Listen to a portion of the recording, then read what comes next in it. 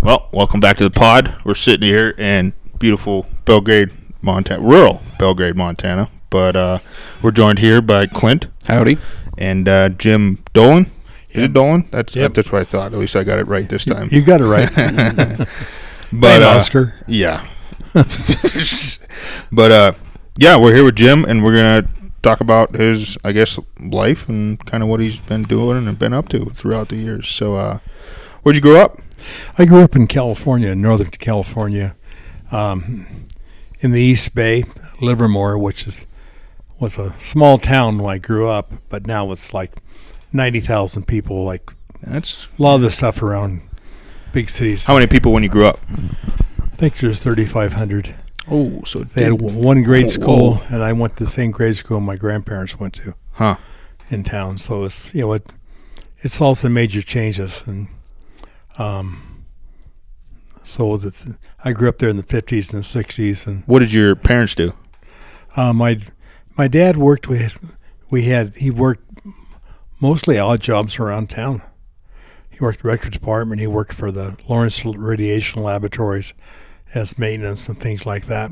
And we had some cows, but we didn't. And he also worked at family winery. We have a family winery there, which is he worked that quite a bit. Sure. But what kind of wine? Red and white wine. It's the oldest. This finally being point where the family is no more involved coming up. Yeah. Because they've sold it off to bigger people bought it out. But it's been the family for 143 years. That's quite a while. Yeah. So it's Concannon. But I worked there through high school and learned how to, just labor basically as a kid. Steel glass, swigging a bottle of wine once in a while. Things like that. Teenagers, yeah. Yeah, but when we were kids, I remember my great uncle, who was in charge of the winery, told us, kids, we had, family members there, but they're all in high school or whatever. And he says that don't ever steal from the family. If you want wine, we'll get you wine. Don't. Well, and the winery was never locked, which sounds really crazy back then, but you can go in any of the doors, But when we were in high school, you could buy Red Mountain Red, $1.09 a gallon. So why would you want to steal from the family, It was cheaper to do it that way. So, but I grew up with that in a pretty close community.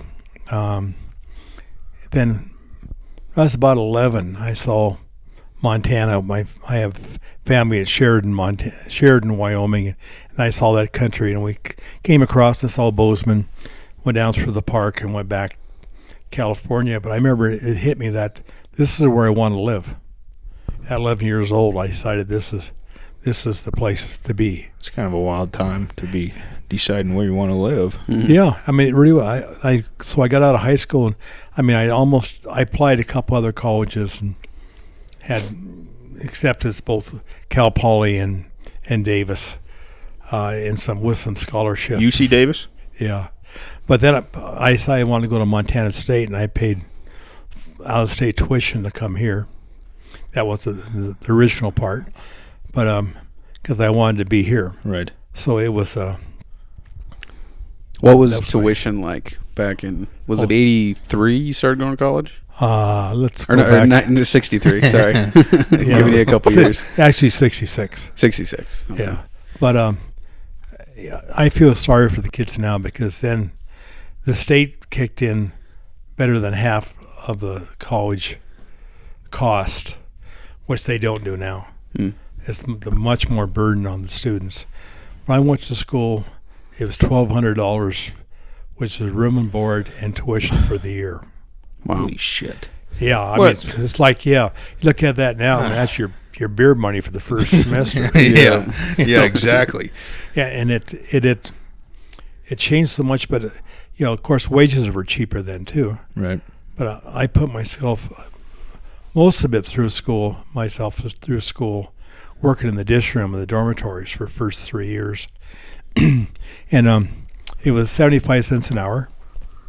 So it took you a long time to get enough to pay tuition at that rate, So, but we made it. I made it through college, and I tell everybody the Blue Horses at Three Forks, which are a sculpture project I did 10 years ago. This is the 10-year anniversary of the Blue Horses. It's 39 horses sculptures. Excuse me, I'm an artist, a sculptor, and end up. It was my gift to the people of Montana. So these horses are alongside the highway on a hillside, and they look pretty cool. I mean, they're different. Some of them move in the wind. What side of Three Forks? It's on 287 going 289, 287. Going from Three Forks to Helena to Townsend. Okay, it's up on a hillside there, and that was my gift to the people of Montana, because when I went to school at Montana State, it was the second year they became a university. It was just be Montana State College before I came here. But they ended up, the tuition went, out-of-state tuition went from $90 a quarter, as a quarter system, to $180. You think, well, it's $90, no big deal. But what that big deal was... Hold on. Yeah. $90 for out-of-state tuition? Yeah. They really wanted us. Apparently. They wanted some diversification here. But it was $90.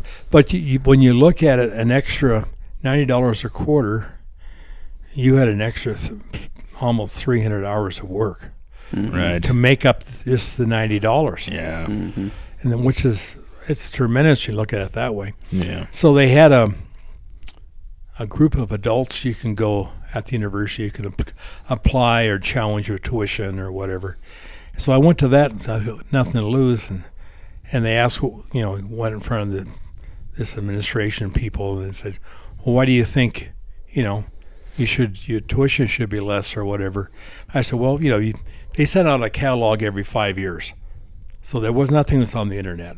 You got a book, size of Gideon's Bible, right, with all this stuff in it, and then so it didn't show the 180, it showed the $90, and I said, so I think I should get back to $90 for the tuition.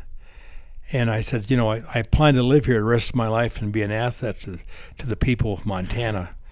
And with that, they huddled together and they said, you're an in-state student. So they made me an in-state student and sent the money back for the first quarter. So that was pretty cool.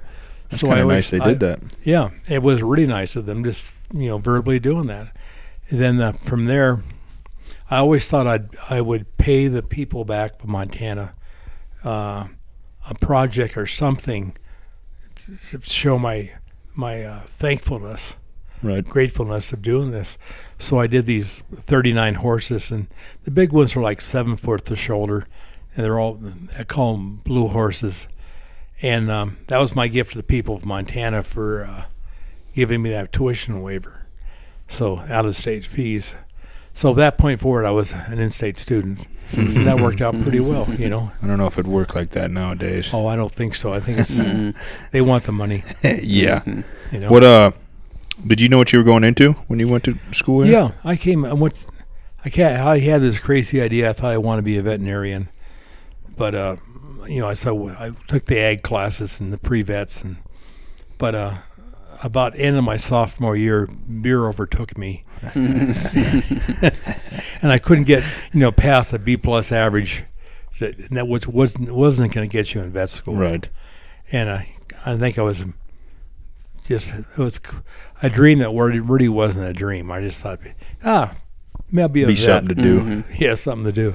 So I stayed in Montana State for 4 years, got a degree in ag education, and then stayed and got a master's in ag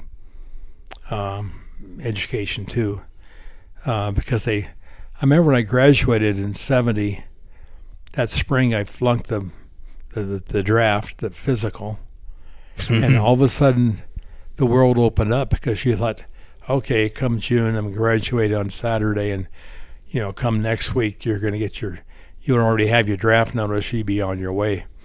Where were you heading for the draft? Allegedly, I guess. Yeah, Who knows? I mean, I switched my draft board from California to Helena, which was a good deal because my draft board in California was Oakland, and it was like a big fight at Oakland. Yeah. I mean, the students had a block, so you couldn't get in. They blocked trains. They did all kinds of stuff. It was a really wild place to have a draft notice, and I knew no one there. Right. So it's just, it was going to be a tough situation no matter what is. So I transferred up to Helena where I had my residency, one of my college roommates' folks' house, because I wanted to hunt. So he had to have an in-state hunt tag, tags. So, yep. So that's where I had my draft thing. But they still drafted me. Then I flunked the physical, which was, going like, and I know I had a hearing loss, and you could probably hear it in my voice.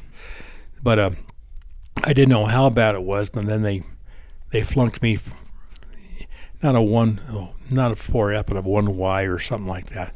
But they weren't going to take me.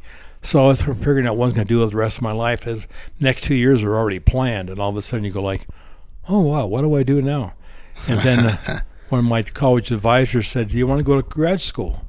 Well, I got out of MSU with a 2.5 grade point average. Right, pretty average. And not graduate material at all, But they let me into grad school and paid for it. It's $150 a month. Plus they paid tuition. for it? Yeah, $150 a month in tuition. So that was, I was driving the school bus at $148 a month. So I was rich. So I go to school. Having the time of your life. And one more year of drinking beer. Right. I mean, you think about it. It was just one more year of grad school? I got out in 4 quarters. And then, but I was doing my artwork in college. We had a really good welding lab. And it's, after World War II, this is in the 60s, was quite a bit later after 45. But they had all the surplus material. I mean, steel and everything else. And for students, it was yours for the taking. Right. So they had piles of this stuff I could work with. So, and they had a big welding lab. You just started we throwing stuff together. We started building horse trailers, a couple of us. Oh, geez. Yeah, and I think we had maybe by the axles. Everything else was furnished by the U.S. government, plus a welding rod and everything. So it's a pretty good deal. Wow. And I started making little sculptures out of nails and horseshoes. And I didn't take any art classes at all through high school or into college. And I don't say it's better, but I said it would have been different if I took art classes and had some art background. Right. It would have been different. Maybe not better or worse, but just different. So, because I think you can learn things from college art or high school art, and I didn't do it, so I had to learn a different way. Yeah. But most of my stuff was sculpture. Well, it's all sculpture, and mostly then it was steel, and you just played with it and tried to make a horse or a cowboy with a rope or those things, and I was selling them for $5 to $15 a piece. I was just about to ask, do you remember the first thing you sold? I think I gave it to my brother. I made him a steer for his birthday, and I think we still have it out in the shop. I was supposed to re-weld a leg or something like that. He'll eventually forget about it, so I'll have it. But then I just kept with it through college, and then when I graduated, I said I could keep on driving the school bus, and then that pretty much paid my hard costs. Yeah. And put my 50 hours a week in doing art. And I did a lot of long days. Yeah, I would assume in the beginning it was tough. But I think, then Bozeman wasn't a cow town, but it was pretty close. So trying to sell pieces, I actually went door to door on, finding rich people that the houses looked big, so they should have money.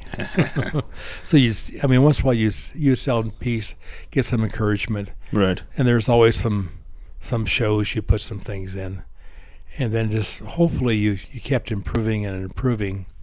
So eventually you're doing something that people would accept as more than just craft. Because, this craft. Yeah, more than just an arts and craft product. Yeah, arts and craft. Art and crap. Yeah. It wasn't that bad, but you know what I mean. Just things you always wanted, like you had an art show with little. I had a stagecoach with 6 horses with the horse. I mean, the horses are made out of roller chain, washers for the ears, and that whole type thing. And I can't figure out how come I didn't win first place. I knew that was the best piece in the show, but it was really kind of on the crafty end. Right. But I just kept with it, and my big break as an artist was the geese at the Gallatin Airport, which is Bozeman International now. There's 10 geese that hang from the ceiling in there. Yeah. And I've walked by them a couple I did times. those in 1977. Really? So it was after it was my first big piece. It took me, 5 or 6 years to get to that. But it was kind of fun because Bozeman was quite a bit smaller, and the airport was way smaller. But at the end up, so we hadn't covered with black garbage sacks until the dedication of the airport. So we put them up in December. Dedication was in January, and so I had all these 10 geese covered with hanging from the ceilings on a rod, Right. each one of them, and I had them covered with dark garbage sacks. So when it came to, we're going to unveil the sculpture, Ted Swindon, the governor, was there. It was maybe 400 or 500 people. I don't know, but It's a decent sized show. I spread the rumor to the guy who was the radio station, Milt Vanderventer. I says, there's 10 geese under these tarps. He said, oh yeah, I understand that. I says, but what you don't know, there's 10s are ganders and 10s are geese. He says, what do you mean? I said, well, 5 of them have dongs on them about 6 inches long. But of course, then he spread the rumor for the whole place. So by the time they knocked him off with the fishing, fly rod, everybody's looking like crazy. Is that one? Is that one? And of course, I didn't do it. I should have done it, but I didn't do it. Were you making geese before you installed those, or were those your first big birds? I think they're my first big birds. When I approached the airport board, Ray Campo was the local. He taught school here in art and had a gallery. He asked me to, why don't you submit something to the airport for sculpture? And I had to have a couple of shows with his gallery. I said, yeah. So he's the one actually encouraged me to do it. And I, approached them. I said, here's what I like to do. And they said, well, they didn't know. So I said, I'll make you one goose and I'll bring it next month's meeting. So I did that, and they really liked it. But they said, we don't have any money for art, So I, okay, you go home. What are you going to do now? Because I really couldn't afford to do it just for free. And then one of the board members, Pete Wake, came out of my single car garage and came in and says, I'm going to, Vivian, his wife, and he are going to pay for the geese to get started. And so I got $8,000 for 10 geese, $800 a piece. And my single car garage had, up to 9 geese. I did them one at a time, hanging from an 8-foot ceiling. They're like knife blades. The feathers are all over the place, tips of feathers. But I made them all in there, and then that was my first big public hit. And I got quite a bit of work off the geese, from then I eventually did the horse at the museum. Rusty had a chain. I don't think I've seen him. Have you seen him? He's up at the Museum of the Rockies. Yeah. You've seen him if you drove by, but Oh, it's outside? Yeah. Okay. It's a big draft horse. Yeah. And that was in the 80s? You put that I think up? 81 or 82. Yeah. And then to start doing more and more big pieces. If you're not from Bozeman, I have a lot of the sculpture around town. I have 8 bigger life-size elk in front of a bank. And then, guys on the horses and more horses and just other things around. The Jim Dolan Sculpture Park / MSU. Yeah. You've got how many pieces on campus now? I think we count everything. There's probably 11 or 12. Really? Yeah, and not all. not all outdoors. Some are indoors. Some are Right. ag buildings. Yeah, they kind of. That's why I told him one day. They said, what's your goal? I says, make this. What Clint just said. The Jim Dolan. Jim Dolan University. Is a sculpture park and also an MSU at Bozeman. So, but it's been a good career, and I have a good family. Got married in '74. My wife taught school in Bozeman, and it was so poor teaching. I think of '74, she was making $4,700 a year. Oh goodness. Full time. It's like terrible wages. But we lived on that, and my artwork. We tried to. When we had a $200 a month, we'd go out for dinner. So, wow. But then hopefully you improved. Right. And we had I had my studio with an oversized one car garage right in the house we rented. So I worked probably 50, 60-hour weeks for a long time. And then you go to shows, and because there wasn't, there still is not a formula on how to do it. Right. And if there is a formula, I don't know if it really works or not. They'll probably charge you too much money. Clint's a sculptor, and he's figuring out, some of these art shows and what's going on and what's this worth doing and what isn't. And kind of the ways of that world. Yeah, it is. And I think there's more people with money now than there was before. In the early 70s, there was none with money for art. I mean, there's very few. There's a small handful you want. But I learned to have shows like in banks. Not a bad place to do it. Yeah, I mean, rich people don't go for the drive-ins. No, they go inside the bank. So you have stands there, and maybe you sell one or two. And usually the bank would sponsor a tea or Kool-Aid or something. Yeah. So that helped a little bit with that. But then just started doing more and more big pieces.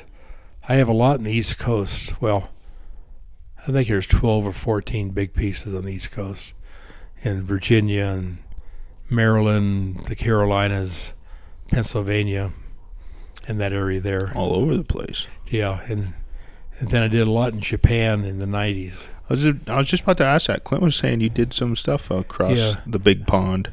Yeah, and I did both. I worked here and made the sculpture here and shipped it, and I also went to Japan and worked in a big steel factory, NKK, Nikon Koken Steel Company, and that was in Yokohama. When was this? In the 90s, Sure. late 80s, early 90s.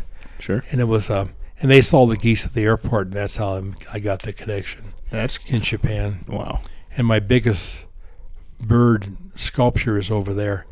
It's an eagle. It's 27 feet tall. Wow. With a 36-foot wingspan. That's downtown Osaka, and I presume it's still there. I haven't not been over to see it, but who knows? I got paid. As you say, you made it, got paid. See you later. Yeah. How was it working in the Japanese steel factory? Like, how was it different than America? It was so. I mean, we have OSHA here, right? and yeah, it was so safe that it was hard to work. Really? I mean, the steel factory, the indoor part of it, where it was all open, could fit the field house inside and not hit a wall. Huge. Oh my goodness. And they had piles of steel redoing stuff that was 60, 70 feet tall. I mean, just stacks of 2 4-inch thick 4x4 pieces of steel. It was just phenomenal. But inside, we built in 3 weeks, we built a caribou, life-size caribou, and 2 geese, and a buffalo. I had 3 Japanese guys, and I had 1 American went over with me, Don Palat, who could also weld. And it was high humidity. The workers were great because they were, they're workers. Right. They weren't high-end people. They were thrilled to be doing something besides doing steel work. ended up. I all I remember is I took 2 different classes in Japanese, which I don't say it helped because you don't know enough to really converse at that. Yeah. But I can say the niceties and pick it up a little bit. But you know what the workers, they didn't speak English, and obviously didn't speak really Japanese. So we had a translation book back and forth, and like the third day, the foreman there said basically says we understand, we don't need book. So we threw the book. I literally threw it away. And from that point forward, it was all eye contact, and it worked out pretty well. I mean, they spoke Japanese, I spoke English. Yeah. And it was just interesting. One of them, we had to put a coating on one of them. It was a epoxy you mixed. I thought this was pretty cool because they had like a gallon can, then they had a little pint can. You're supposed to mix this together or something. Right. And they had directions in English and hiragana in Japanese and how to do this. And plus they had the drawings. So it's pretty hard to screw up when you got all that stuff there. And so we sat down, I watched them, and 3 of them got down their haunches and talking back and forth. And I thought they must be joking, but they really didn't figure out how to mix this. And it's like, so I got down, I'm going, just yeah, with them too, But we're all like trying to, it's the Japanese way. They don't make individual decisions. They do as a group. Yeah. So until the group all understood it, it wasn't going to happen. Huh. It sounds crazy. Like you say, and all of a sudden when the light bulb went on one of them, it's like they're all connected with the cord. There's chink, chink, chink, chink, and then we got it. But it was so funny I wish I could have filmed it. Or just how they do it. They don't do things individually. See, that's weird. Yeah, it really kind of is. But it works for them. That's true. So we did. Yeah, I did a lot of things in Japan. I got elk over there. Got what did I say? Caribou, buffalo, sea lion, geese, eagles. A sea lion. Yeah, sea lions. I think I've seen those. Yeah, three big sea lions were on display down in southern Japan, and they were good. The people themselves were great. They were good people. I had a little challenge when I shipped the eagle over. It had to go by. We had a 40-foot container, so we had to get inside that. The wings were separate. The tail section was 6 by 8 feet. So it shows you how big the eagle was. So we got all in the container, and they had a deadline for something coming up, and they said, ship it. Well, I hadn't been paid the last payment yet, so they kept saying, ship it, we'll pay you, and I'm going like, I was born in the night, but it wasn't last night, So I end up staying the ground. That was back the days of fax machines, right? Right. Which if you don't know what a fax machine is, you put a piece of paper and you could draw on it or whatever, and it comes out to the phone line for somebody else has a fax machine.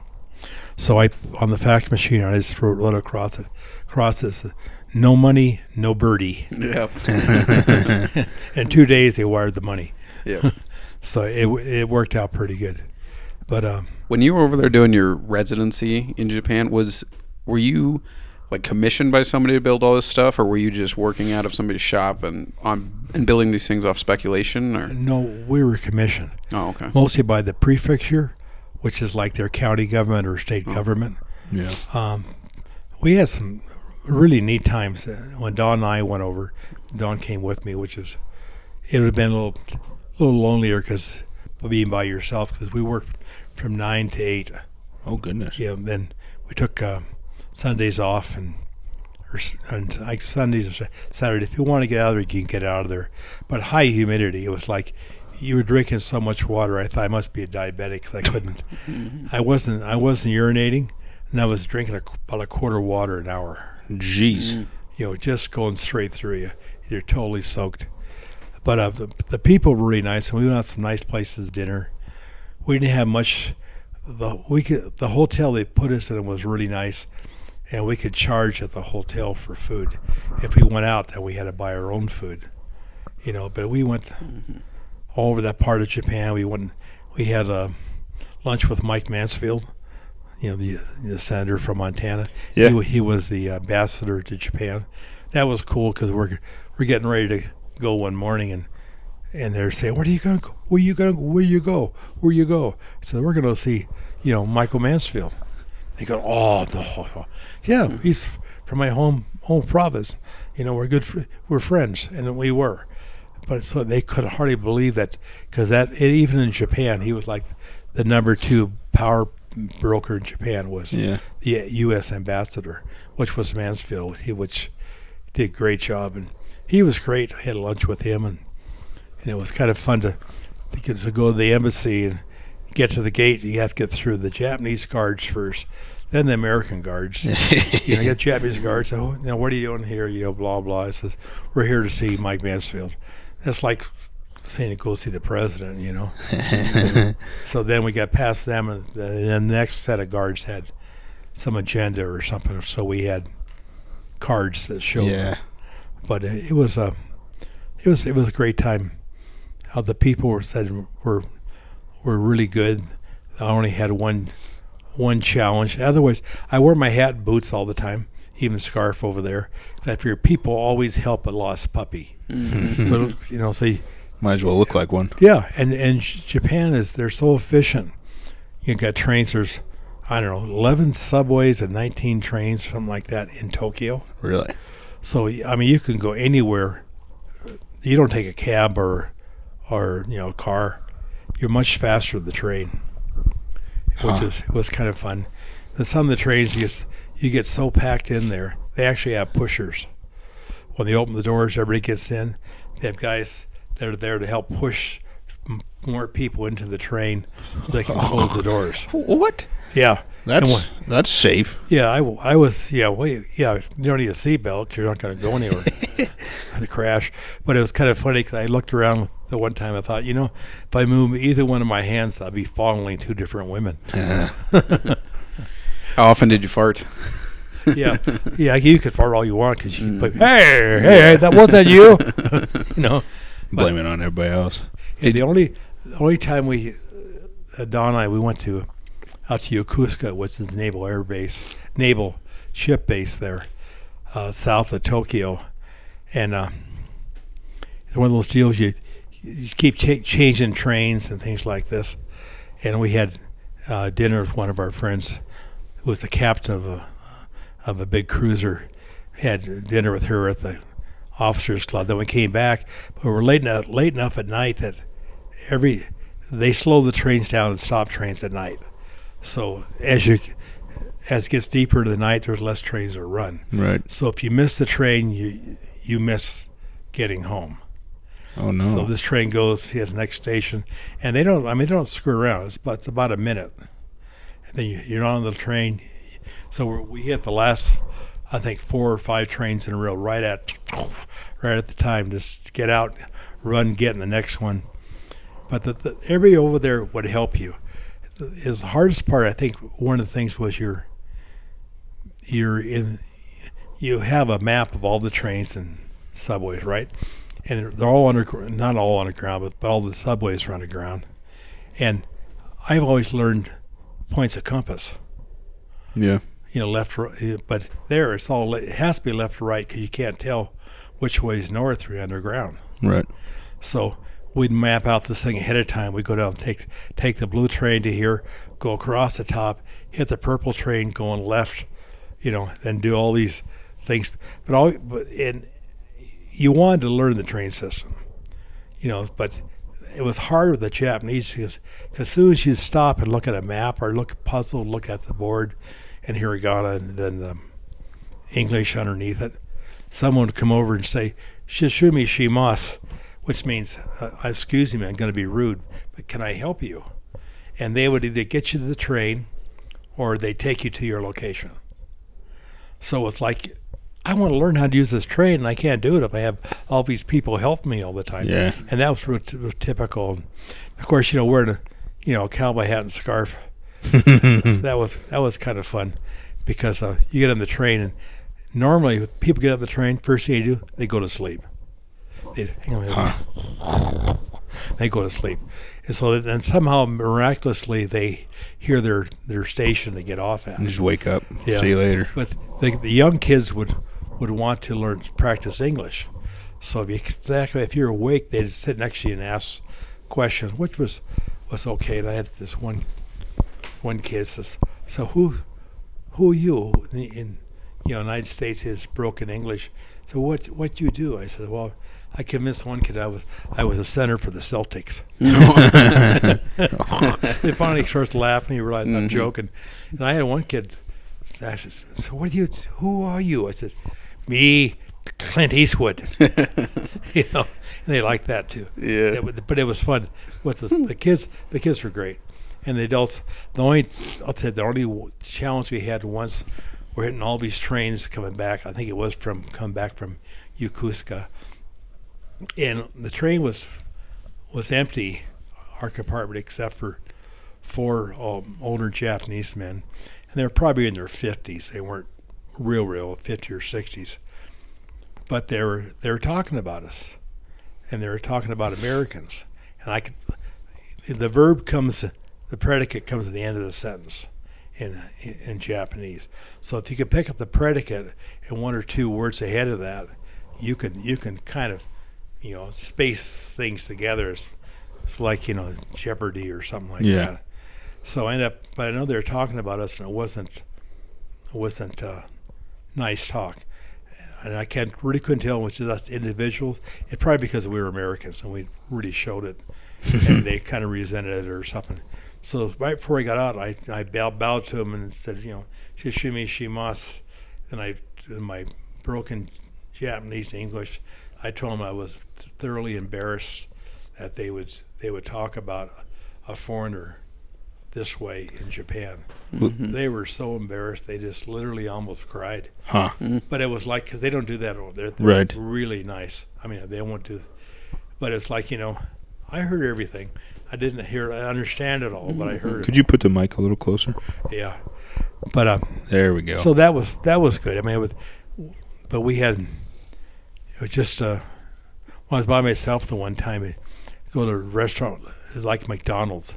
They call it Love, and I'm not sure if it was Love or if it was Love, But I went in there and I needed to get a hamburger and a shake and some French fries, because I was like, getting the shakes, not having American food. And so I sat there eating at this table by myself, and the table next to me was 2 American gals speaking American English. At least they were speaking American English. And I hadn't spoken American English in probably 2 weeks. It's always that broken stuff. Yeah. And I says, "Me, Jim, who you?" Mm-hmm. And they got up and moved over a couple tables. I thought that was so funny. And I would call home. I'd talk to my wife, and she says, "Are you okay? Me okay? You okay?" Yeah. It just came out because that's what you were speaking to when you were there. Mm-hmm. Yeah. So, but what happened after this Japan excursion?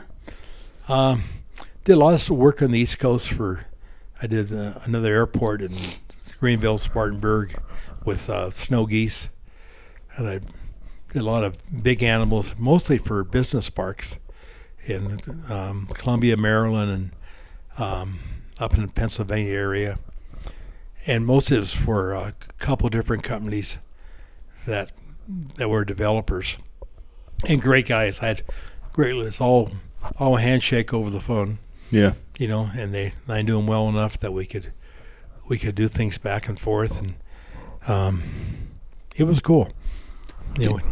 Go back there and ship things back, go back and get a crane and crew and those they provided, and then you made things easy on you. Yeah, make it easy on me. Did you go to Nepal right after Japan, or was that a different trip? I went to Nepal, let's see, in 99, 98. right then.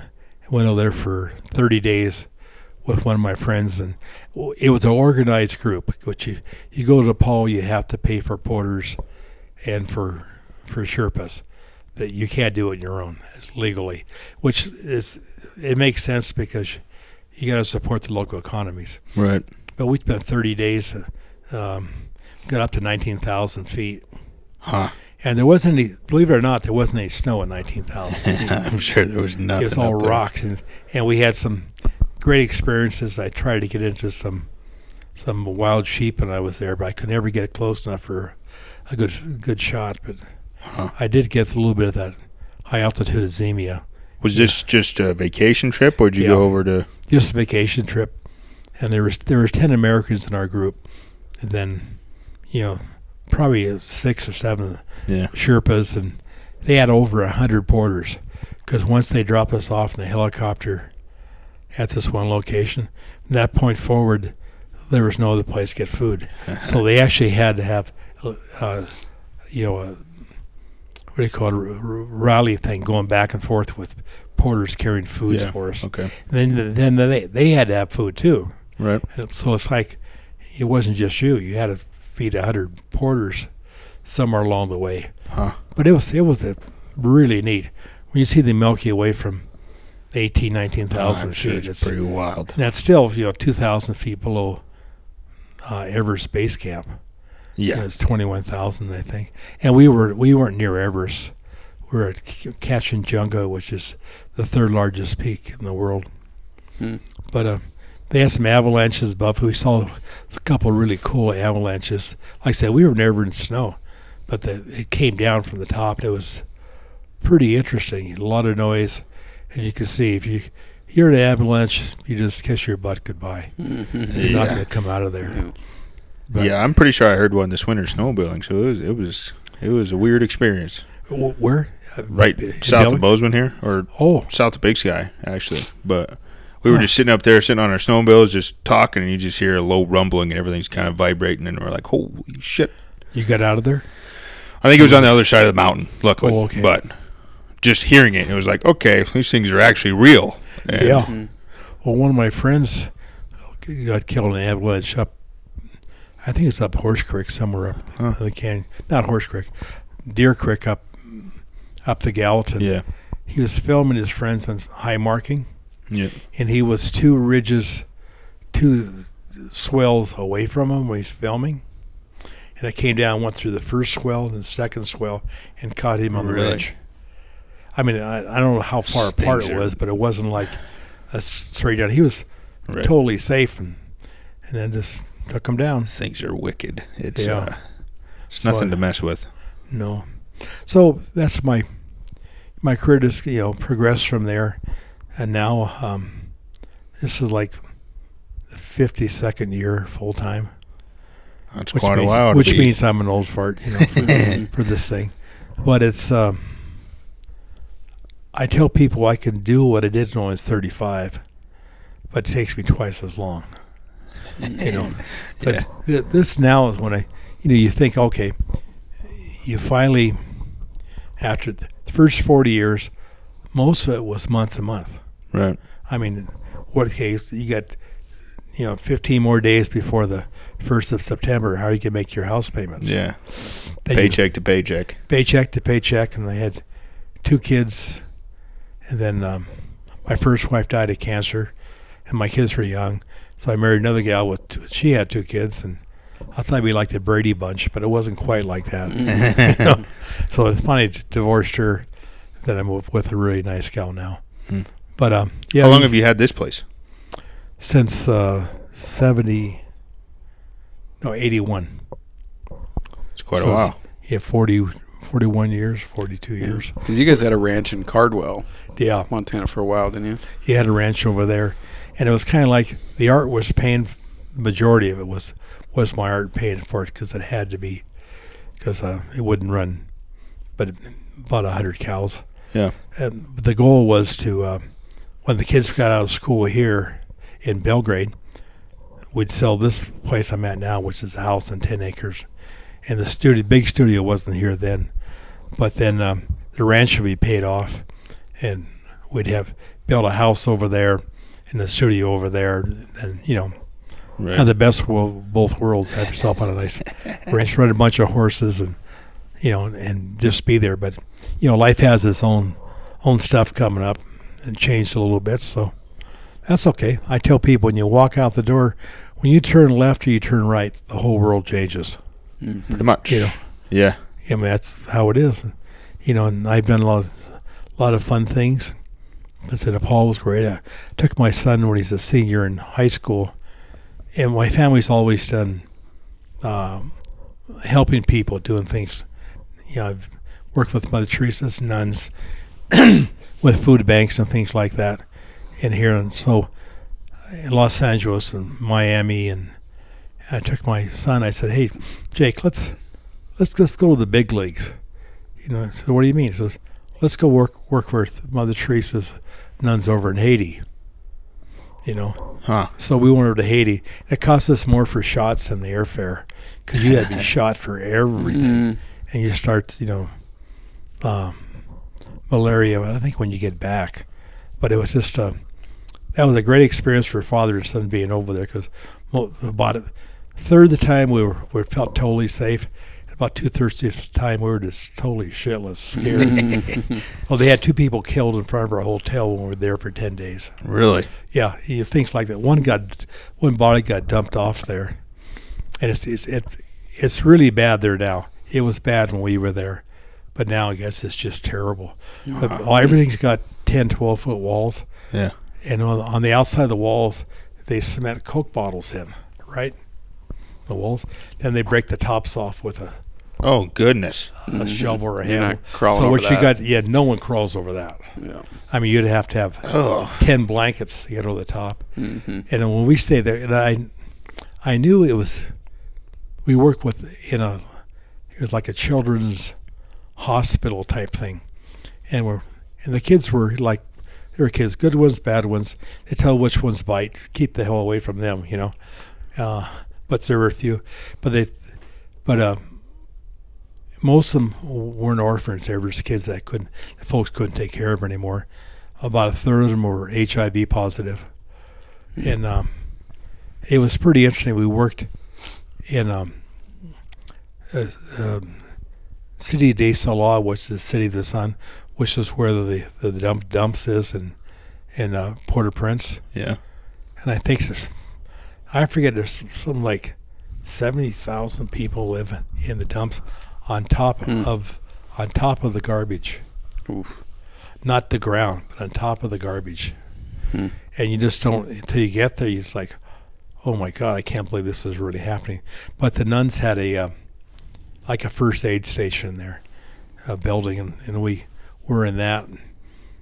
And we sat down. They brought me in 4 at a time. So there was Jake and I and 2 nuns. And so they come through the door and sit down, and they show us what they had. And a lot of them had, came back, every once a week for change their bandages. Right. Some of them, but some had some I don't know what it was. It's like you take a jar lid, like a fruit jar lid, and just take a big circle on your thigh, and it'd be a half-inch deep, totally infected with stuff there. Oh. It's like, wow, this is pretty, And I had one gal that had lost all her ectodermis, all her skin. Mm. She had no skin from like her neck down to her wrists and down to her knees. What? What do you do? I mean, like you're there, you give her some slab and wrap her up. Tell her to see you next week. What'd she have then? Just her muscles showing, or Some fleshy disease or something? Another layer of skin, but it's like she'd been skinned. Huh. It's like, well, that's kind of interesting, to say the least. And each time we put on gloves, they was really poor, because they for bandages they use sheets, so you rip sheets up. Yeah. And then we had like rubber gloves, which are probably, they were so old she put them on you, they'd break. So finally I said, you know what, I'm going to risk it. I'm not going to put rubber gloves on when I can't. They weren't going to stay on anyway. So you're dealing with HIV and all that stuff. And Yeah. had to be, just be safe. Yeah, probably made you, what's the word? Appreciate the world that we live in. Yeah. Hey, you see people. I mean, you see dead people on the street. You see a pile of garbage, and there'd be dogs and people fighting over the garbage. Huh. You know. Now, what I did, I traveled enough. I thought, okay, we're over here. I had probably $200 and $101 bills, because he said if we get in trouble, the wages are like $20 a month. I mean, it's like that was then. Not even $1 a day. Yeah. So I figured if we get in trouble, we can run, and we start tossing dollar bills up in the air, because they'll stop for the money. Mm-hmm. Yeah. That's what they want. But they told us over at the hotel we stayed at, which was like a place for missionaries and stuff. But it was, they lock the doors at dark. They don't open the doors till dawn next morning. They said, you be behind these walls before it's dark, and you don't leave till it's done in the morning. Because over here it says, if they rob you, they're probably going to kill you. Yeah. Because they don't want any witnesses. Mm-hmm. So, the one cop car we saw was on blocks. So they were coming to help. Yeah. So it was a great experience for both of us to do that, and as a father-son team. But you really have a chance to see what really poor people are like. Yeah. Mm-hmm. And most of them were just totally nice. Interesting part, when they build a new house over there, which obviously you got to have money to do that. What happens is a group of people, I'm not sure it's always families, but they move into your house. When they first start it, they move in, and they guard your house until it's done. Then they get thrown out, and the owners move in. But you can't leave it. You can't leave a 2x4 on the ground. No. Someone will steal it. Mm-hmm. So these people can move in, and they stay in the house until it's done. They could use the house as long as they guard it. That's so wild. You think about that. It's like free rent, kind of. Yeah. It's like, just don't let anybody take the nail gun or the hammers or whatever. Yeah, it was just that way. But it was interesting. Yeah. I wouldn't do it again. And right now, I think it's really dangerous. Yeah. Yeah. I've heard that too. To say the least. So, but I don't know. So my career just, it's all I've done for the last 50 years. What do you think was the biggest obstacle that you overcame to get this far into the career? Because 52 years is a long time to be doing anything, really. I think the biggest obstacle was finding buyers. Yeah. Find somebody who a lot of people can appreciate your work, but not all of them can afford it. Right. Or even, there are some rich people in the Valley. I tried to sell things in the 60s.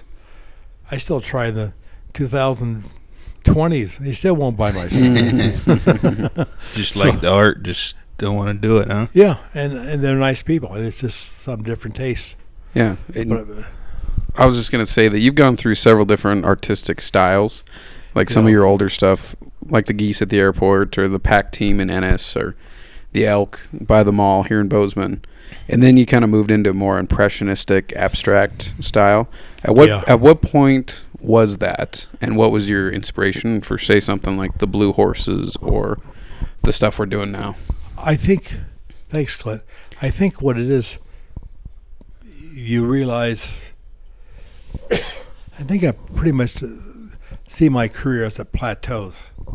So you come and hit a plateau, and you work that through that piece, and you go to the next plateau. And I always thought, not having the background art hurt, didn't hurt, but I thought being more representational, more real was better. Yeah. And some things it is.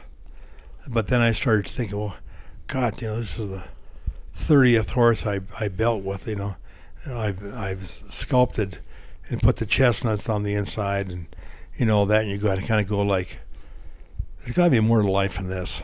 So I started making some things a little more looser, a little more abstract, and more impressionistic.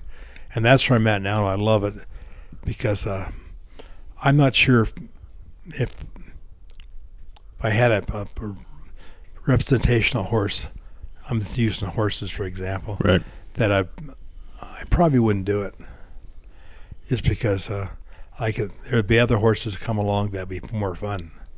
And it's not, to me, after a while, putting skin on a horse that you made a taxidermy mount isn't what I want to do anymore. Right. So, but we got some things coming up, and I think I got 2 big horses to make that are going to go out of state, and they'll be impressionistic, and they'll be fun. All out of stainless steel. We'll make them. We'll put them in a big oven to color them. Stainless, like a regular steel, will change colors as heat goes. Yeah. And it'll hold those colors. But stainless is great because it won't rust. Right. Or at least not normally. So that's what I want to do, is more like that. Huh. And then doing some experimental sculpture that I don't think anybody else has done. And the good part about having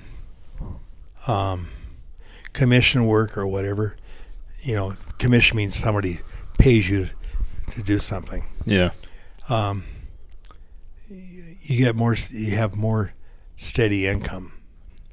So like now I know I could take a month and just experiment, do some neat stuff that may never turn into anything, but I don't have to worry about come September 1st how I'm going to make my house payments. Yeah. So a little less pressure. Yeah, a lot less pressure. I think that's where the best art comes from too, when you don't have to worry about selling it, because then it's just how does this make me feel when I see it, and there's no pressure to get any money out of it. And then it's something really, really, really nice. Yeah, I think you're right, Clint. Yeah. And I think it's like I have a horse on a piano, which is out in Oregon, and a grand piano. This horse laying across the top with his legs a little bit over the keys. Is very feminine and very sexy for what it is. And I sold it to an artist in Oregon, and I like to go back out and buy it back.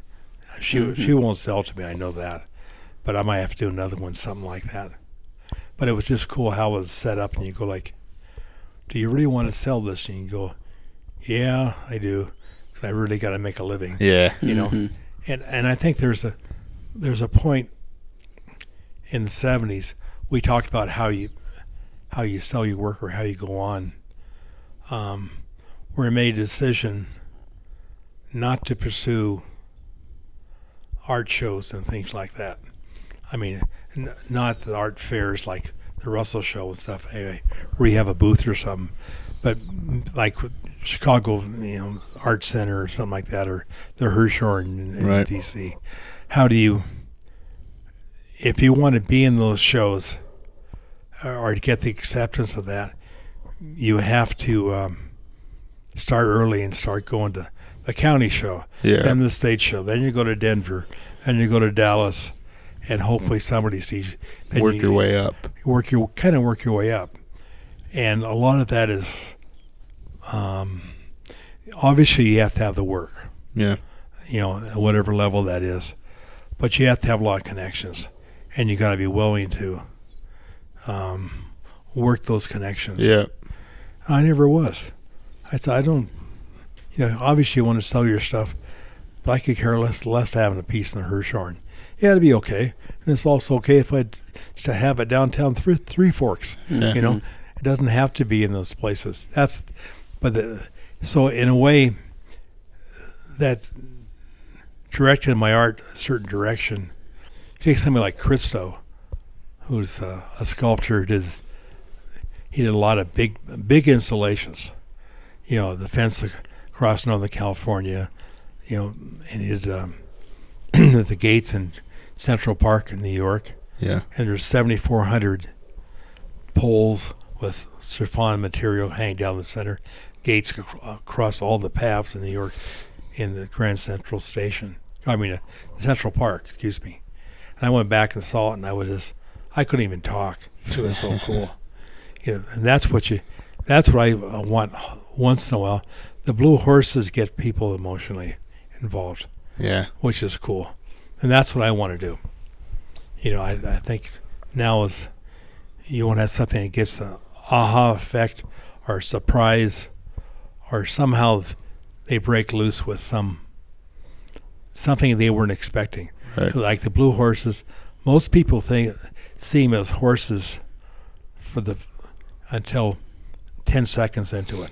And they say, oh my God, they don't move. Or, they're not moving enough to be real. And that's what's cool. Yeah, I gotcha. And that's what I want to be doing, things like that. We got a couple projects, Clint and I work together on some things, but I got a couple ideas for some sculpture that no one's done, that if it works out the way I want it to work out, it'll be pretty cool. I got the land locked up, I think, so that's part of it. And I don't have to buy the land. I could put it on some rancher's land. Yeah. And it's gonna be really interesting. So I won't tell you more about that later. Someday, be a surprise. Hopefully another month from now, we'll get pictures to show you. We'll do another podcast. Yeah, another podcast. When it's installed, and going from there. So hope you people haven't all gone to sleep.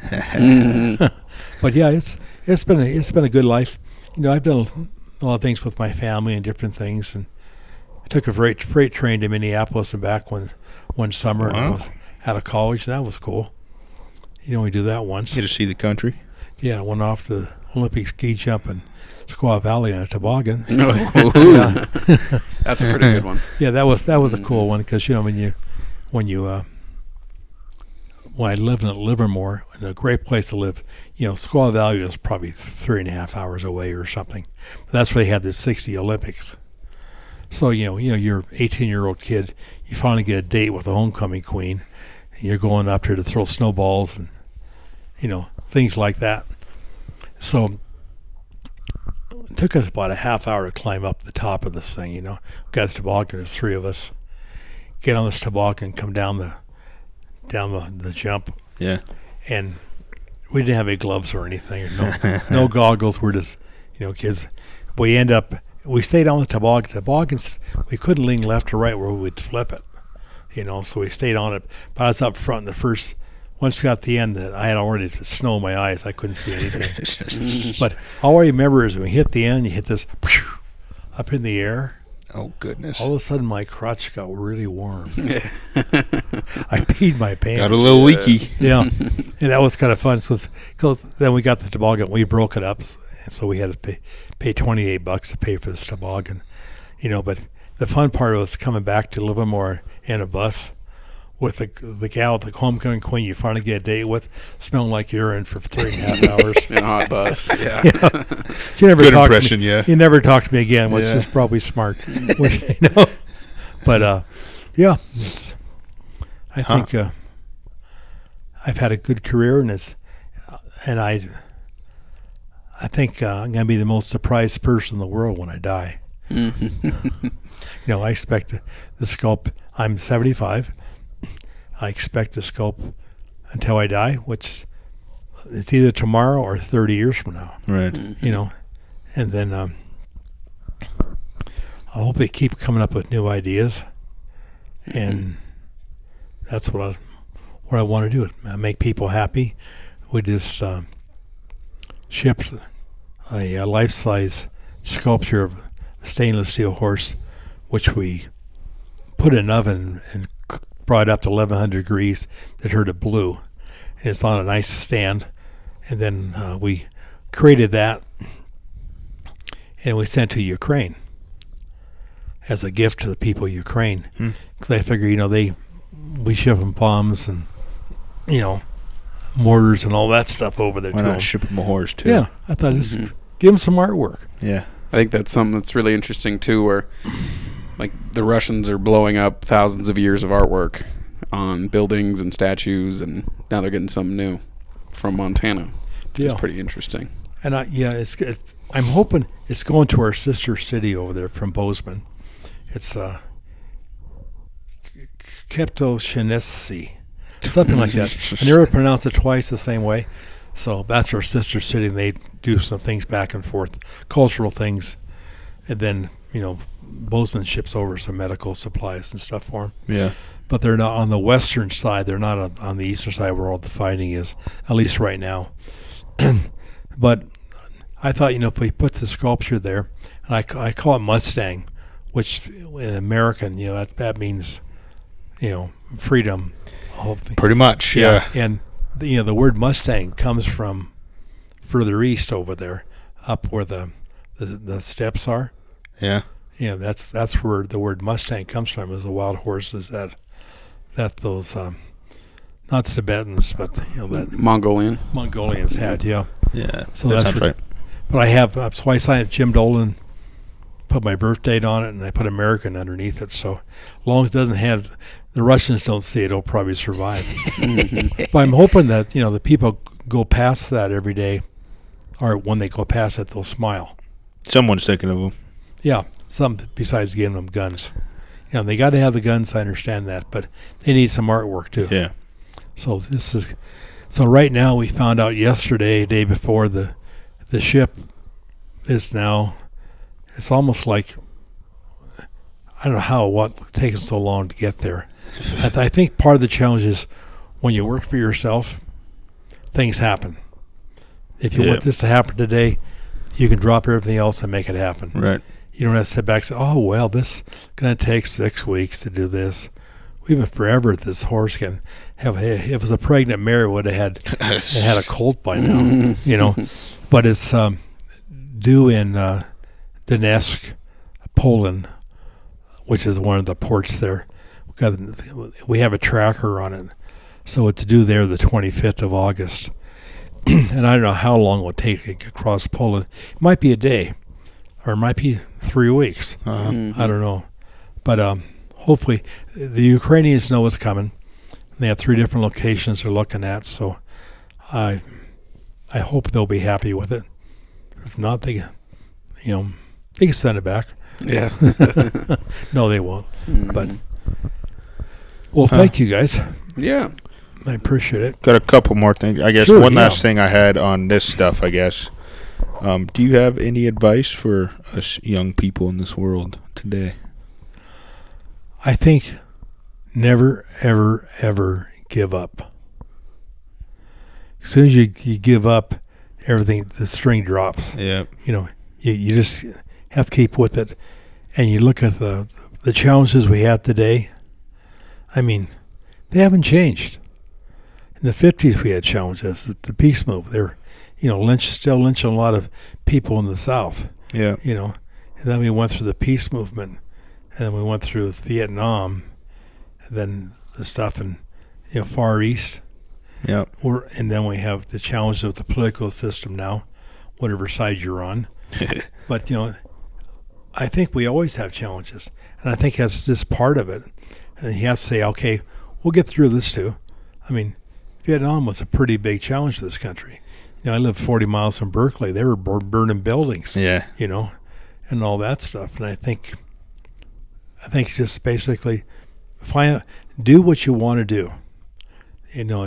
Just because the engineering pays the best doesn't mean you should be an engineer. No. You should be an engineer because you want to be an engineer. Right. And if you want to be an artist, you'll find a way. And maybe you have to work part-time someplace else for a while. Or maybe you have to marry a rich partner. That probably also helps, Be a little easier. Yeah, a little easy. It could be easier. But actually, it could be a big block, too. True. Then you don't have to do it. Mm-hmm. But I think just don't give up. Just keep with it. And eventually, it'll start happening. Yep. No plan B. Yeah, no plan B. You burn the boats. That's right. It's a big thing I've heard from a lot of people. It's just there's no other plans. This is what we're going to do, and there's the boats we build to get here are getting burned right when we get here. Yeah. Who was the Spanish? It was one of the conquistadors. Oh, I think I know what you're talking about. De Soto, when he got to Central America, they came over like 9 ships or something like that. Well, they landed. They spent a lot of time getting in shape on the beach, the whole bit. The sailors thought it would be great because they're going to sit in the boats and just kind of float around till they're ready to go home. And he got them all lined up. They got them all cheered, ready to go. Says, so what are we going to do first? He said, burn the ships. Mm-hmm. Well, what? Yeah, says, we're going back home. We're taking their ships, not ours. Mm-hmm. That committed everybody there. Yeah, right. You burn the ships. Mm-hmm. And I think that makes a big difference. Then you're committed. Yep. Right. When the first hardship happens, you got to keep going. You can't just get back on the ship and go home. There's no option. You're going to take the island. which good mindset to have. Yeah. But, yeah. Well, one last thing, I guess, unless you're got somewhere to be, I guess. Bad. No, me too. I'm there with you. No. But no, because we talked about the spiritual thing earlier.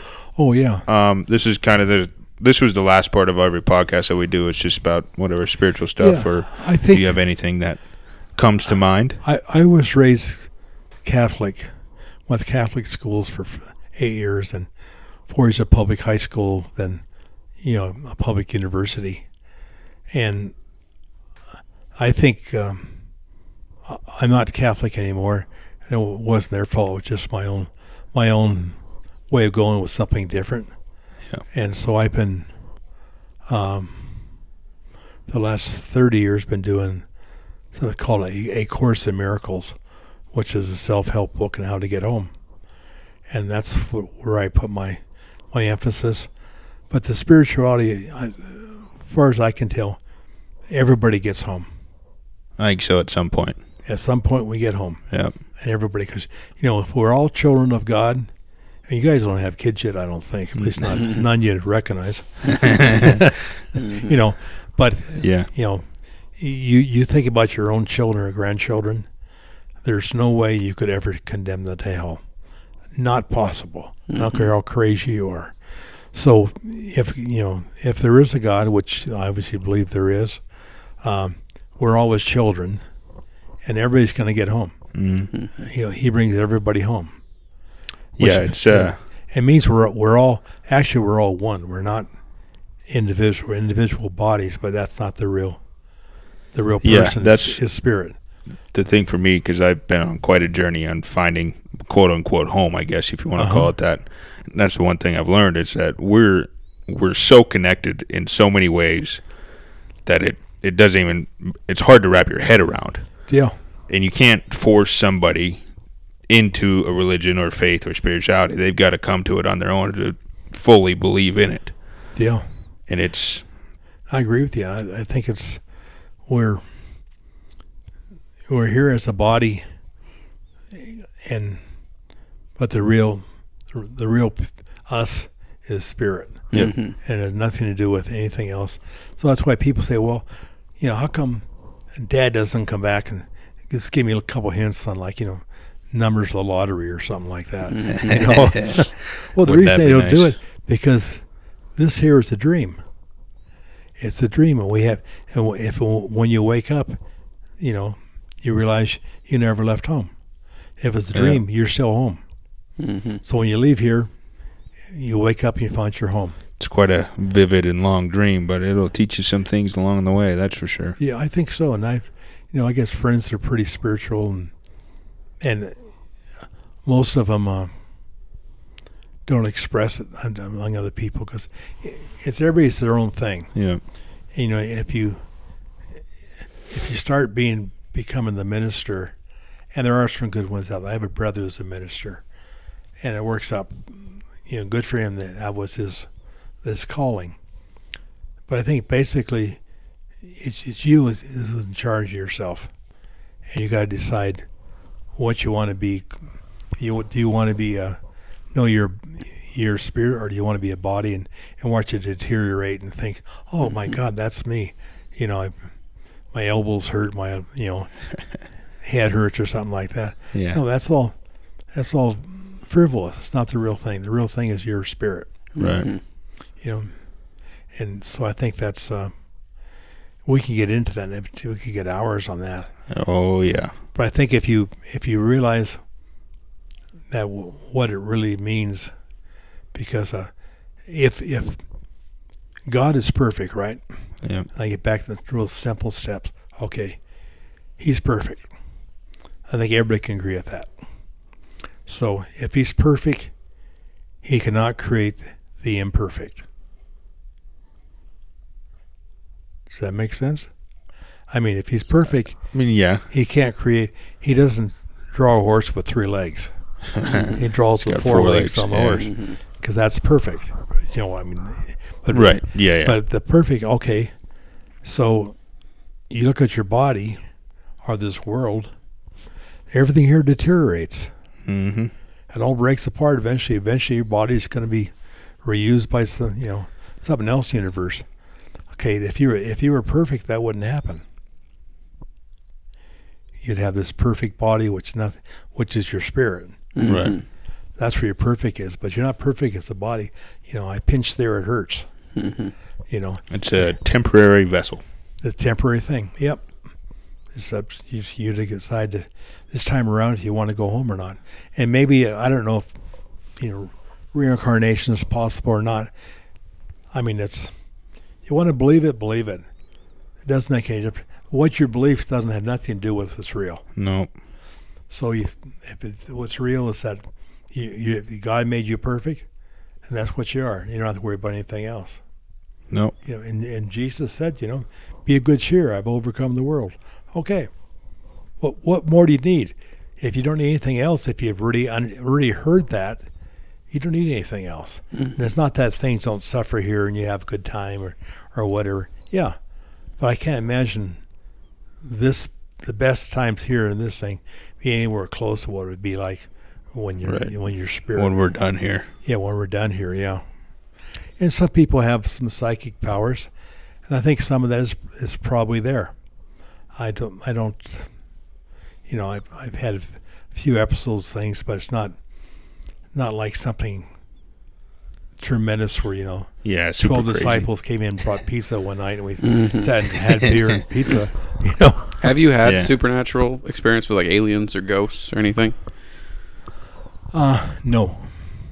I've had it where I've left the body. Ooh. And that's been probably 6-8 years ago. Wow. And I did that maybe 4 or 5 times. Usually I was in bed and I could get up and I would your soul left your your soul left your body and look down, your body is there and you're above it. But as soon as you bring it into consciousness, like it's a body, back in you go. And you don't fall.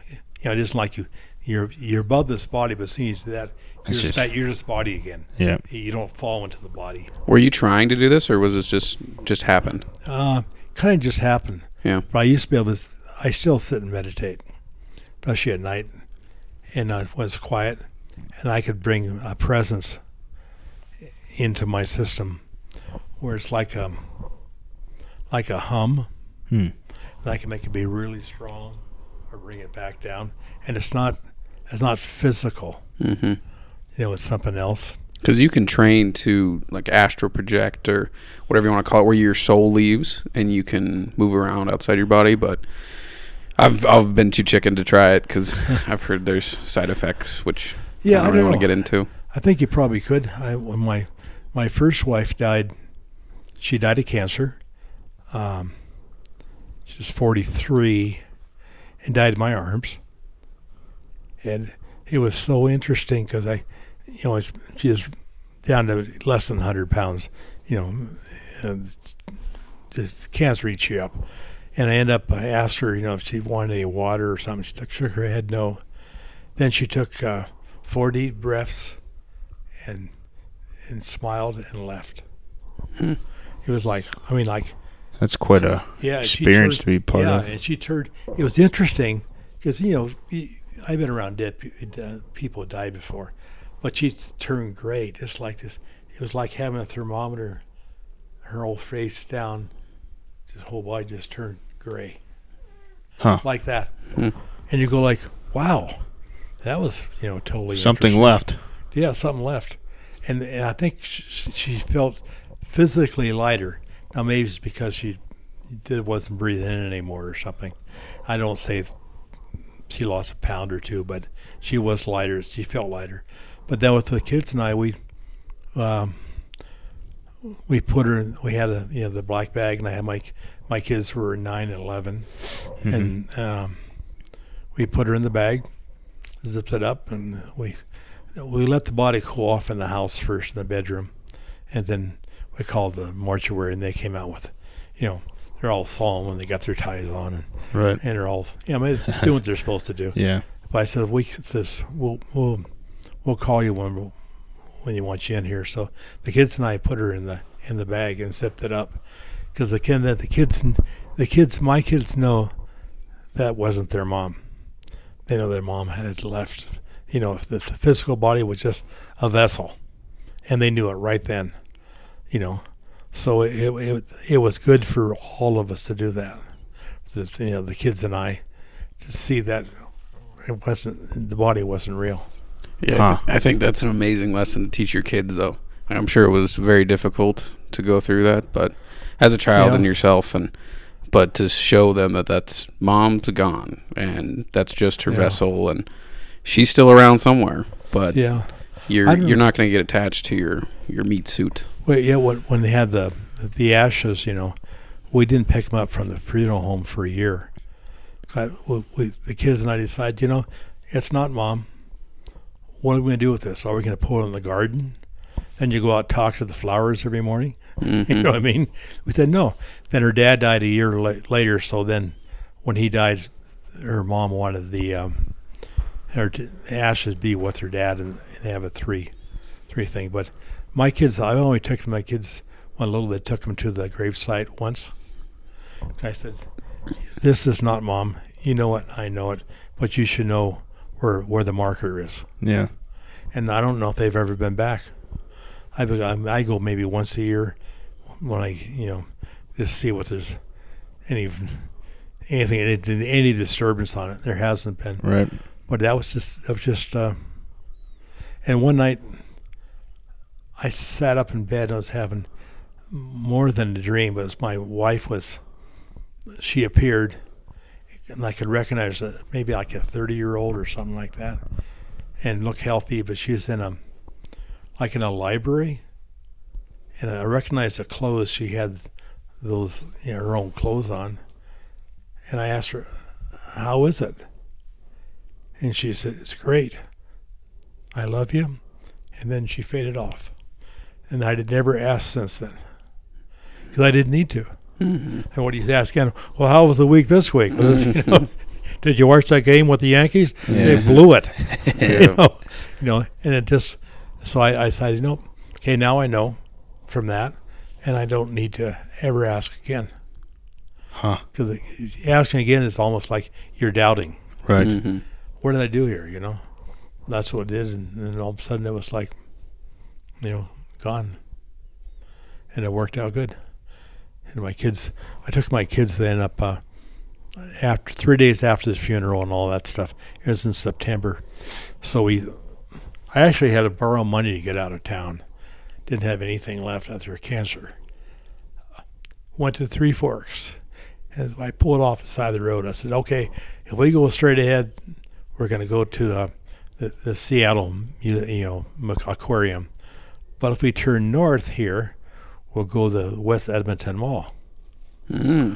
They said, West Edmonton Mall. So we went to Calgary and up to Edmonton. And it was really cool because it was a school day. It was September maybe 20th or something like that. But school was on. Right. So you ever been to the West Edmonton Mall? They have like 17 different water slides, some just go around in circles, shoot you down.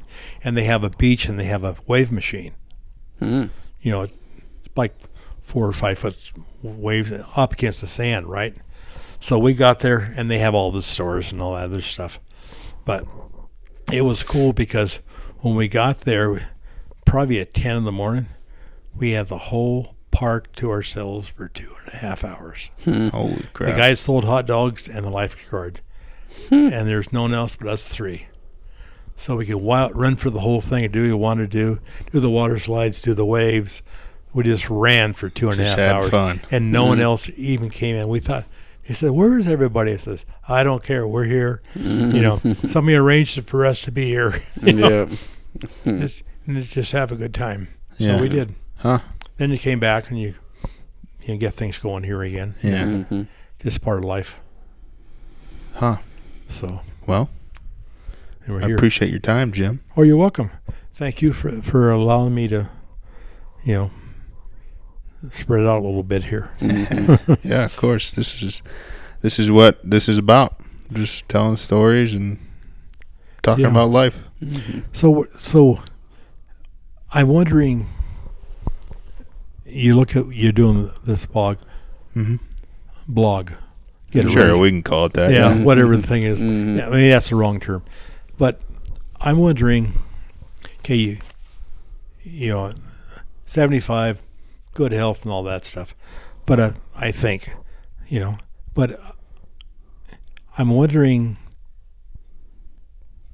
about doing like an autobiography. Sure. And I know there's probably ways of doing that with a speaker and a phone and print it out. That's I think I want to do.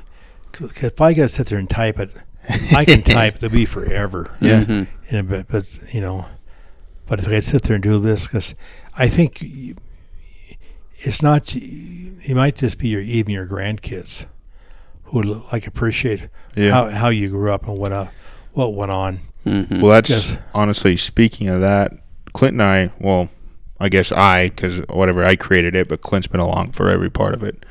But that was kind of the big point of it, because when we start talking because a lot of our guests have been younger people so far, and not to say you're old, but you are the oldest person we've had on so far. But it was a point to me to ask these older people that we have, like our parents or grandparents or somewhere in there, like what would you want to tell your kids somewhere down the line when it's 30, 40 years down the line and we're still listening to this stuff and we look back on it and you just want to reminisce on memories or what your grandfather said or father said so this was kind of a part of it, just like putting this stuff down, and then we can go back and listen to it. It makes sense. I have a autobiography. Well, my great-grandfather was James Dolan too. Come over from Ireland, fought in the Civil War, homestead in Nebraska, did well, moved out to California, lost it all during the Depression. Of course. But they have. It's great. It's great to have that 100-page book, hardback, what they made. And, some of the challenges they went through, and the good and the bad. But you realize that they had the same challenges you have. It might have been different era, but it's kind of cool to see that in their stories they have in there, or the stories of your parents or something. How did your dad start this ranch? Dad and mom. Yep. Yeah. I mean, that's a major deal. I think about that a lot when we do this. Is my grandkids listen to these podcasts, and I would find it very interesting to have my grandfather's novels or whatever it may be. But I think this is a good way of doing it in today's world. Yeah, I think you're right, because my kids, I tell them some of the stuff I've done, and they don't ask Don, but they say, "Did you guys really do that?" Yeah, Don will say, "Yeah, we did. And your dad really did this. This is how we did it." Now we took a freight train to Minneapolis and back. Yeah. And it sounds, sometimes they think, "How'd you do that?" Well, you just got out and did it. Yep. And not all it was crazy things, but going to school, trying to do all the stuff you wanted to do, and I think the kids need to know you had some challenges too. Yeah, it wasn't all just it's not all easy rainbows street. And sunflowers or whatever you want to call it. And I think that gives them encouragement that they too can do it. Yeah, because I think I look at my dad, by going back to my great grandfather with that book, he'd go like, "Wow, he's in the Civil War and some pretty good battles," and he explains a couple times. He said he stopped 3 times for surrender and no one came along, so he just kept on walking.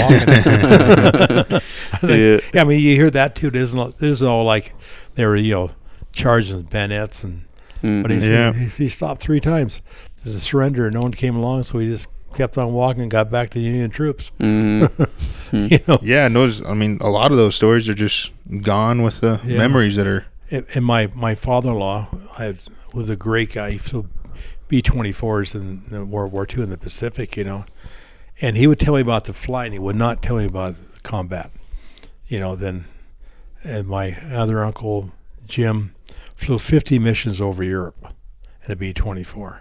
It took 3 planes to make 50 missions. Wow. But you look at that that one B-24 movie, Memphis Belle. Yeah. They're trying to make 25. Well, Jim did 50, wow.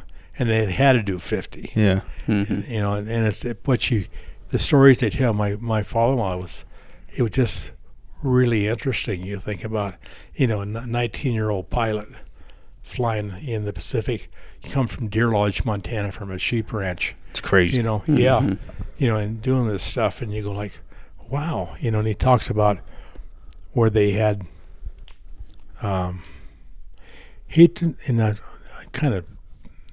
it's okay to say this. He's been dead for a long time, but they had a navigator in their flight that wasn't doing the job right. So because you miss the island, you're screwed. Yep. You're going in the water, and most of the time it's silenced. You can't talk. But he was from New York, and that didn't make any difference in New York. It just stuck with me. He said he's consistently off on the navigation for I don't know how many planes were in the flight, but so, and he did say it was his plane, but I think it was. He says when he walked back to the back end of the plane, somehow the Bombay doors opened. They dropped him into the ocean because he put everybody's life on jeopardy. And they said, nope, no more of this. Huh. You think about that guy's doing that stuff. Yeah. Then they had landed a plane once where they were so far off that when they realized they were off, when they landed they had one engine. The third engine died when they hit, and they taxied in on the one engine out of the four. Oh goodness! And they said everything in that plane, it took axes, threw all the guns out, everything out. He said even the raft, everything at any weight at all went out the Bombay door, and they're chopping inside the plane up to make it lighter to get home. Mm-hmm. After that, you'd probably want to kick that guy out too. Yeah. So I don't know if that was the same time, but he said they thought they were over there where supposed to be somewhat, and I have his diary on the stuff, which is pretty cool. But he said they're up above the clouds, and they couldn't see how to get down through the clouds where they were at. And a P-51 came up through the clouds because they heard him. Right. And they followed this P-51 down through the clouds, and they landed right behind the P-51. Huh. But you go like, wow, that's pretty interesting stuff. Mm-hmm. It's pretty nuts. Yeah. So stuff they went through, and luckily, I got two uncles. Both one who was Guadalcanal. He's 100 years old. He's a Marine, and he's in Ohio. He's been in bed for the last 9 years. Doesn't get out of bed. It's tough deal. But being a Marine in right, Guadalcanal would be pretty interesting. And I had another one, my mom's brother, who went in at 17. He landed on the beach in Normandy at 17. Jeez. But in the afternoon. But both those guys were never straight after that. I'm sure not. I mean, you could just tell there's something different going on. Then they called it shell shock. Now it's the PTSD. But you don't know how many of those guys were out there that had no backup. Even Vietnam, we had one of our friends who went to school with us, flunked out, went in Vietnam, came back as a Marine. He got shot up a little bit. He actually got blown out of a truck, had a machine gun circle that you move it around. Well, he just changed with this guy that was up there who wanted to get down, and Daryl got up into that thing.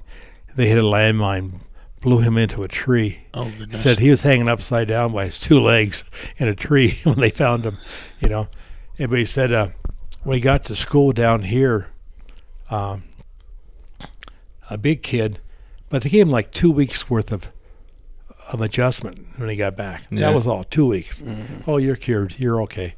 No, he wasn't. But he's going to school with us, and we took it on to us living in a house in North Wallace to keep him informed much we could, to help him much we could. We didn't know what's going to help him, but end up we had a couple things. We couldn't get the bed upstairs, and the landlord said, we're living in $15,000 homes. They weren't anything great. But he says, just the house how you want to make it so you could work. So took a chainsaw and cut the sill plate out of the the door so we could get the bed upstairs. It's a chainsaw. Got pretty good. And we just settled in for like 2 days. We're just getting all our stuff there. And there was a cop lived next door. And I know he had a couple kids, but he came into the house and didn't knock, came into the house, right? And looked around, and we're all like, what's this about, We haven't done anything stupid yet. We're just college kids. But he said, we will have no wild parties here. And we're looking around like, that's what we do. Sounds like a better move. Yeah. So Daryl took a chair and threw it through the front window of the the picture, not picture window, but it's a good size, big enough to put a chair halfway through it. Yeah. And he told the cop, says, you tell us when it gets wild. Daryl had that look like he just got out of the service. And the guy realized that he moved the next day. He and his family moved. He just said, see you later. Yeah. It was kind of cool to see Daryl back down the cop, No wild parties. You tell us when it gets wild, and throws a chair through the front window. Different time for sure. Yeah, different times. And you have that with guys coming back from Afghanistan and Iraq. It's too bad. It's still there. But I have friends from Vietnam that still have nightmares. Mm-hmm. I'm sure 50 years later, 55 ingrained years later. into your probably DNA, honestly. Yeah. And you just go like, how their families got screwed up. Yeah. But I think this is kind of my crazy conspiracy on some of the things that are happening nowadays with Vietnam and World War II. A lot of people came back with PTSD and were overly hard on their children, and then a lot of those children overcorrected for their parenting. And I think a lot of them are raising their kids the opposites of their grandkids or of their parents, where it's like you're super duper lovey and you're best friends with your kids, and those kids are raising kids, and now people are just a lot different than they used to be. But not softer, but just, I don't know. Yeah, I think you're working on this conspiracy. It's got to really, affect you, that whole service thing. If you go into combat. Yeah. I lucked out. I was an ROTC up at MSU. When I first went here, the first 2 years of college, all land-grant colleges, all male students had to be an ROTC. Really? It was required. To me, that's not that bad of a deal. No, but Vietnam was going on, and of course, we're in school, and I was I tell everybody I was in a military, our Army ROTC, but we were in a Special Forces group, which means it was like advanced Boy Scouts. That's how good it was. It was nothing special. We got to shoot mortars once in a while, and M16s. No, M14s. Yeah. We had M1s, the regular stuff, but it was just you had to be. So the campus was about, I think, 6,000. I graduated, but a third of the you had to have uniforms for drills. Yep. And for classes. So a third of the MSU campus was in uniform. Almost any day. Didn't the freshmen have like caps or something too? Didn't they have some sort of dress code? Yeah. It was, of course, volunteer, but you got a little baseball cap, little lid, and it had the mine was class of 70 on it. And if you're caught without your cap, they shave an M on the back of your head. Nice. Yeah. Yeah. And then so you kept that cap on all the time. I mean, you go to the showers, you take it with you, But with the whole thing was, it was just interesting. But it made you all together. Then they had, I think it was the last home football game or close to that. And if they had a big medicine ball, which was probably 5-6 feet in diameter. But it was a huge big ball. And so they had a contest with the freshmen and the sophomores, and if they put the ball on the 50-yard line and had everybody lined up on the foul lines, the 1-yard line, they shot a gun off, and if you could push the ball through the other uprights or down that end, you could take your cap off for the rest of the quarter. If the sophomores got it through, you had to keep your cap on through the tests. It was all I remember is it really got me to the point where I realized you see these crowds.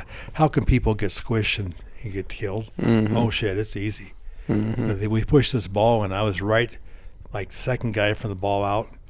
And when everybody packed, the ball didn't get up in the air, but everybody just, and they should have, but it kept packing and packing in. Yeah. And at the point where my glasses fell off my face and I couldn't grab them. You're like this, and you're just trying to keep yourself up so you can breathe. And knocked about 9 That guys. would be very About fun. 9 guys out, got knocked out, 9 or 10. My roommate bled through his ears. Jeez. Yeah, it was like, you go like, okay, now I understand. It's like I go to a place, I go to a movie theater, I know where the exits are, and I can almost tell you exactly how many steps to the to the right or left to get to the door. Yeah, that sounds like a scene from Braveheart. Like you guys are running into each other. Yeah, it was about like that. Yeah. And you just I don't know. Did you guys win? I honestly don't know. Yeah, you got knocked out. Yeah, I remember kind of because of course the guys in the back don't know. Everybody's screaming. Yeah. The guys in the back don't know the guys that's screaming for their lives. Not like screaming because it's cool. They were screaming because they couldn't breathe. They finally panicked. So how do you peel everybody back from the backside? It was a challenge, but I don't know if he won or not. Thinking back at it, but it was interesting. And you were a pledge for AGR when you first went to school. How was that?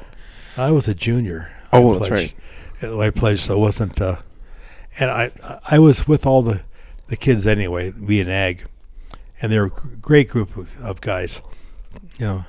In for a lot of fun, and some of them studied. But it ended up begin with going in as a junior. You're too late to. You don't want to do the Right. slop stuff. Yeah. You already. And plus, when I left, I grew up in a pretty strict family. I came to college. Last thing I wanted was someone tell me What to do, when to do it. Yeah, I just was like, it wasn't in my vocabulary at all. Yeah. So, Herbal Zaff and I, the fraternity used to be down on West Garfield. But what the challenge with it was, everybody slept in the dorm in the basement, or the majority of them, unless they slept in their rooms. I mean, their study rooms. But there'd be guys coming at 2 o'clock in the morning. People had alarms going off at 4 to say guys want to get up and study. So it was never a quiet place to sleep, and that was hard when you're trying to study and stuff like that. And so Herb and I, we had a couple beers on us, and one night we put the garden hose through the window and hosed the fraternity down. We thought that was great. And they called us in and they said, "We don't think you're fraternity material." And See you later. It was a mutual agreement. I don't know if we quit or they threw us out. It was one of the two, and it worked out good. So it was fun. And then was it Terry Wolf that got you into as an honorary member? Yeah. Yeah. Oh no, I'm a full member. You're a member. I got the belt buckle. You got the pin. Oh, there we go. Yeah, 13. I got the secret handshake. I got the What's your pin? 1347 or something like that. You guys are probably right after that.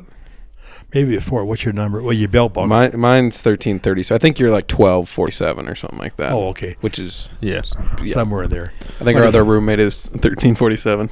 Yeah, it was somewhere in there, but it was. We had a lot of fun in college. But then back then, Bozeman was so small.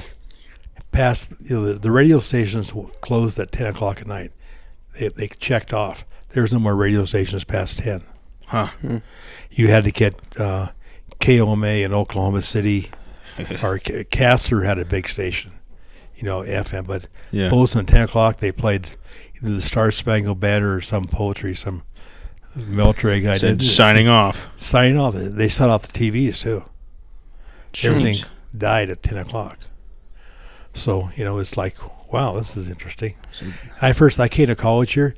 I was laughing so hard because I came from California, and of course there were a lot of TV stations where I was at. Yeah, but they had the Lone Ranger on the radio. Yeah, what? It's probably the 30s or 40s. I couldn't believe it. The Lone Ranger on radio. I never knew he could do a radio, but it was the Lone Ranger. on the radio. That was That's kind of cool. Wild, yeah. Were there any bars that you'd go to in college that are still around? The Hofbräu. Oh, yeah. Yeah, if you look up The what? The Hofbräu. We drove by it today. I guess you weren't with us, but they have tables, old plywood tables around. They used to have in there. There's 2 tables on the ceiling with my name on both of them. I think I've seen that. It's in the Bermuda by Molly Brown and where the Scoop used to be. I think I've seen those tables, yeah. Yeah. They quit making them sometime along the way there, but you used to have all the class that graduate put their names on the table with pocket knives. Was the Crystal a popular spot to go, or was that around yet? The Crystal was a dive. Yep. It was a cowboy dive. Was the Hof nice back then? The Hofbräu? No. Yeah, I was like, it doesn't look like it's changed much. From I don't think that. Well, maybe they had Buffalo Restorations go in once and clean it. No, it was a good place to drink and beer and all that stuff. But we said most of the time it was the Eagles. Oh yeah. And next to Eagles was the VFW, and across the street was the Stockman's, which is right next to the Bozeman Hotel. Bozeman Hotel. But the Crystal, they had a place called the Maverick, which was the back end next to the bank. They had like 4 that were more cowboy, redneck or blue collar people. Yeah. There's nothing around Bozeman now. I mean, that's where the money is, where the kids are. So. Right. Did you ever hear of a bar called May Ping's in Bozeman? No, I don't think so. Okay. I've heard many stories about it, but we'll move on. Yeah. I don't remember that one at all. But we had, there was enough bars, but everybody had their favorite and went back and forth. But the Eagles was always good, and the VFW was next door. And, it'd be fun for you guys to go back and just sit there and see the crowd come in. Mm-hmm. Now, see where your dads were there, or your grandpas for some of you guys. My dad was telling me that the Crystal used to be the cowboy bar in the 80s, and then now it's more of a ski bum bar. Yeah, which is fine. Yeah, pretty fun divey bar. Well, I think they go where the money is. Mm-hmm. And we used to go out to Stacy's at night because the bars in Bozeman would close at 1. Stacy's closed at 2, so we either go to the Four Corners or Stacy's. Couldn't believe they'd cut us off of 1 hour of drinking. That's unbelievable. Yeah. So it was interesting growing up. And like you guys had a good time in college, and I did too. And you had to study to keep up with stuff, but you could still have a lot of fun. I think. I'm just saying, time management is probably the biggest thing you learn in college. Yep. It's like you can party all you want, but you got to get your stuff done. Yeah, that's tough for kids. What I did with my classes, I had a spiral notebook, wrote down everything, the lectures, all once you can, and they basically tell you what would be on the test. You just have to underline it. Yeah. Keep on going. See, then I took it from that. And as soon as I get back to the dorms, I have most of my classes in the mornings. As soon as I get back to the dorms, if I had an hour, I'd rewrite those notes again and expand them on another spiral binder, which was your permanent one, and I'd review everything every day, all my classes every day, review everything. Even if you just look through it, just review it. So my easiest week was finals week, because I already had all the most stuff memorized. And my one cool thing in college, I was taking organic chemistry, and some of that just clicked with me. It was simple for me. And most of the classes had a hard time what the kids did. But I went into the finals with more points than it was due because they had a bonus point sheet. Yeah. And they had this one test. The guy wanted to make sure we all got something out of it. So he'd put one of the tests, he put blanks across the bottom and says, print your name. Well, people would put, Clint Les or whatever there. Yeah. I put your name. Yeah. And then when I came back, he says, only one person got it right in here. You know, and I'm looking around, I know it's me. And they know it's me. I was not smart in any of your class except for this one, you know. He said, Jim Dolan. And I get up, take a bow, and those guys are going like, you bastard, you know. Yeah. You know? But then when I took the final, I remember taking this 2-hour final, right? Yeah. Well, it took me 15 minutes, and I reviewed it twice. Then I made it. They had the building's not there anymore. They had all the seats tiered down to the desk. Yeah. So I got up, 15, maybe 20 minutes at the most. I did it, review it, made a paper airplane out of the pages, and said, Dr. Jennings, give me a test. And flipped that paper airplane all the way down into his desk and walked out, and just feeling pretty good because, you know, for once in your life, you just stomped everybody, you know. But yeah, we always thought that the guy that got done first in the test rather got them all right or all of them wrong. All of them wrong, yeah.